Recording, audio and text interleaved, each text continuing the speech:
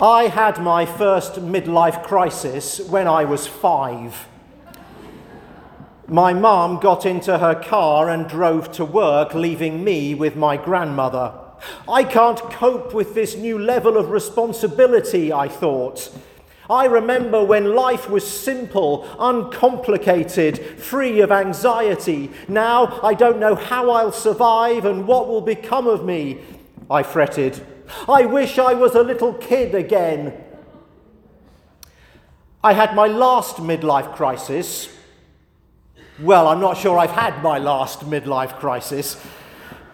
But from the dizzying heights of middle age, I survey the 51 years since my mother went to work for the first time in my life with a growing sense of contentment that God has had his hand on me, has been leading me, preparing me for the next unforeseen bend in the road as I muddle and stumble and jumble my way towards all that God has planned.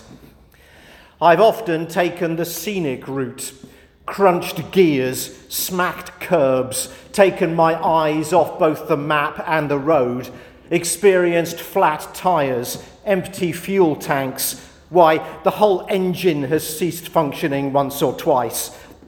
But here I am, the recipient of God's grace, even when it was invisible, his love, even when it was untouchable, his protection, even when I didn't feel it. The Lord is my AAA man, therefore I shall not be in want. He maketh me lie down in roadside motels. I'm getting tired of this metaphor, let's move on. And I've arrived at this startling but delightful conclusion, one I wasn't expecting to reach. Growing old is good. That's not what you hear most of the time. Our society, with its cult of youth and its obsession with convincing us to make ourselves look younger than we are, made me expect the worst as I aged. Your teens and 20s, these are the best days of your life, they told me, meaning that it was all downhill from there. But they were wrong. Growing old is good. Don't take my word for it. Ask 2 senior citizens of God's kingdom, Anna and Simeon. Every 6 years, when February the 2nd falls on a Sunday, God gives us the opportunity to glory in old age, to stand with venerable grey-haired saints as they experience the moment they have been waiting for all of their lives, to hold the Messiah in their hands, to cuddle the fulfillment of God's promise, to coo over the consummation of their hopes and dreams, and to relish the fact that growing old is good. Anna and Simeon insist that old age is a time to encounter God, to fulfill dreams, and to create a legacy that will change the world. As well as being Groundhog Day, February the 2nd is called the Presentation of Christ, or Candlemas. I wondered if there is a connection. Jesus appears at the temple, and if he sees his shadow, there'll be 6 more weeks till Lent, or something. Luke says it's now 40 days since the birth of Jesus, and Mary and Joseph bring him to Jerusalem to perform an Old Testament ritual, offering the firstborn son to God. Parents would offer their sons and then donate some money to the temple, symbolically buying them back. So that is what the young family is doing in Jerusalem. But the real story is the 2 people who turn up to greet him, Simeon and Anna. Anna, says Luke, is 84, a really good age at a time when life expectancy was in the 30s. She was made a widow just 7 years into her marriage, maybe 60 years earlier. Luke doesn't tell us the age of Simeon, but we can safely say he was getting on too. We get the feeling that he has been kept alive these last few years by the hope that he might see the Messiah. And when he meets the baby Jesus, he says, "Master, now you are dismissing your servant in peace, according to your word. For my eyes have seen your salvation, which you have prepared in the presence of all the peoples." In effect, my work here is done. I can die happy. I've met him. Anna and Simeon are inspiring examples of old age at its best. Tired but still hopeful, worn out but still believing, creaking and groaning with aches and pains, but still agile in spirit.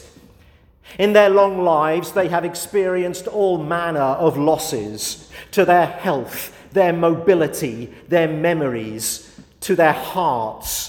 They have outlived siblings and friends and spouses. Many of the old certainties of their youth have been rocked by societal change. They may be bewildered by the decline of healthy norms, of decency, of standards. They may be shocked by new forms of evil that they could not have imagined in their childhoods when technology was less advanced. But despite the losses, the griefs, the disappointments, the painful lessons, the broken hearts, the lost innocence, here they are, still in God's house, still waiting for the Messiah, still alert and hopeful and watchful and mindful and believing that they will see God. Anna and Simeon have grown old faithfully. Their story is perseverance and their friend is endurance. Two companions who promise great riches. In the face of suffering, the wise choose like Anna and Simeon. They pick perseverance and endurance. They accept their discipline and receive their gift. There is an alternative to perseverance and endurance in the face of pain: bitterness and resentment. They also give, but it is a shriveled and tortured gift that will take us to the grave nursing anger and regret. Anna and Simeon have probably experienced failure because that is vital if people are going to gain wisdom. They have almost certainly let themselves down at times because that is essential if we are to get a true knowledge of who we are. They have probably been stripped of things they once held dear because that must happen if we are to find peace and contentment. Experience is something you gain just after you needed it. And they have gained it in spades.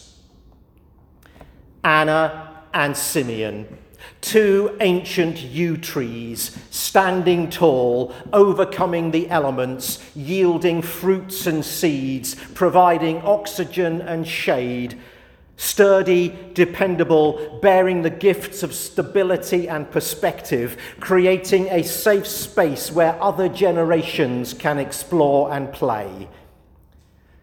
Like the two yew trees either side of the stone wall at the back of the English vicarage where I lived in the 1990s. They had been there since the time when it was fashionable for yew trees to be there. As well as long-lived, yew trees possess a quality that military brains could exploit in medieval times.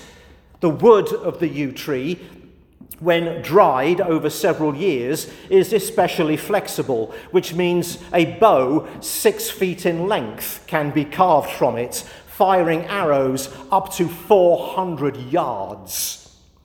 The yew tree gave birth to the English longbow, the nuclear weapon of its age.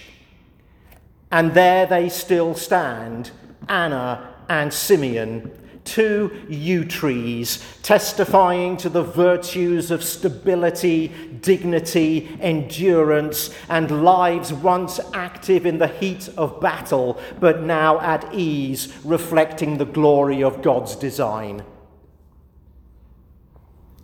Philosopher Susan Neiman has written about our youth-fixated society, and it's troubling, she says.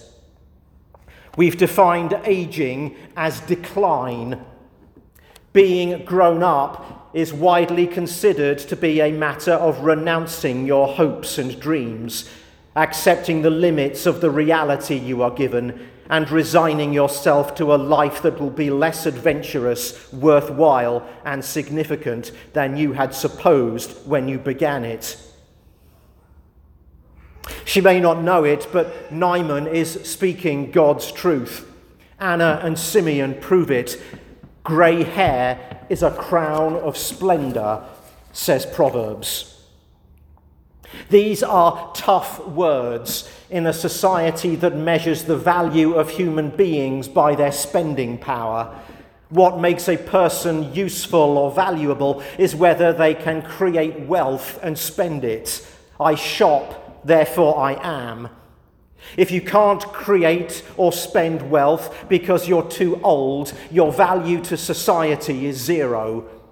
The gospel the cult of youth preaches is that we need to look young to feel good about ourselves. Did you know that you can't enter American Idol if you're over 28? Sorry, JF.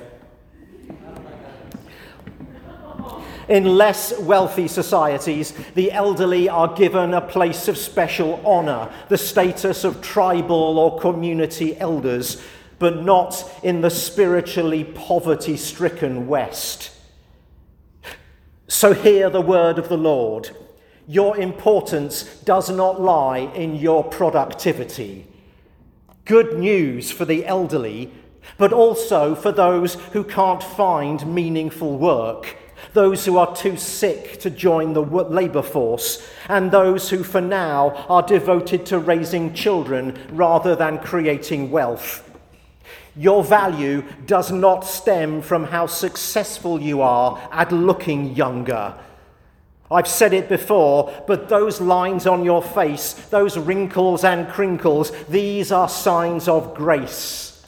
They tell your story, your joys and sorrows, your laughter and tears, your smiles and worries.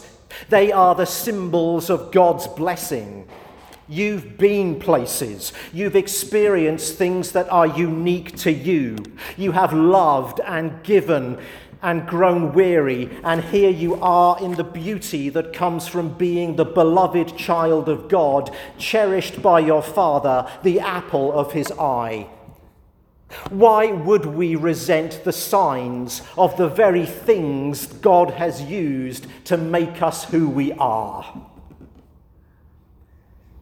John Newton, the slave trader turned Anglican priest and the author of the hymn Amazing Grace, put it this way: I am not what I could be, I am not what I should be, but I am not what I was. I am, by the grace of God, what I am. I speak to people my age and younger when I say we need the wisdom of the elders.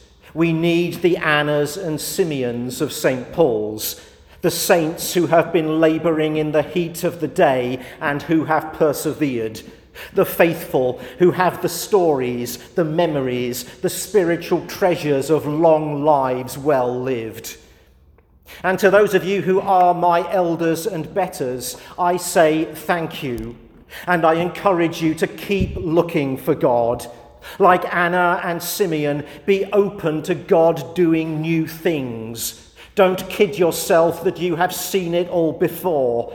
Keep your childlikeness. Hold tight to your capacity for wonder.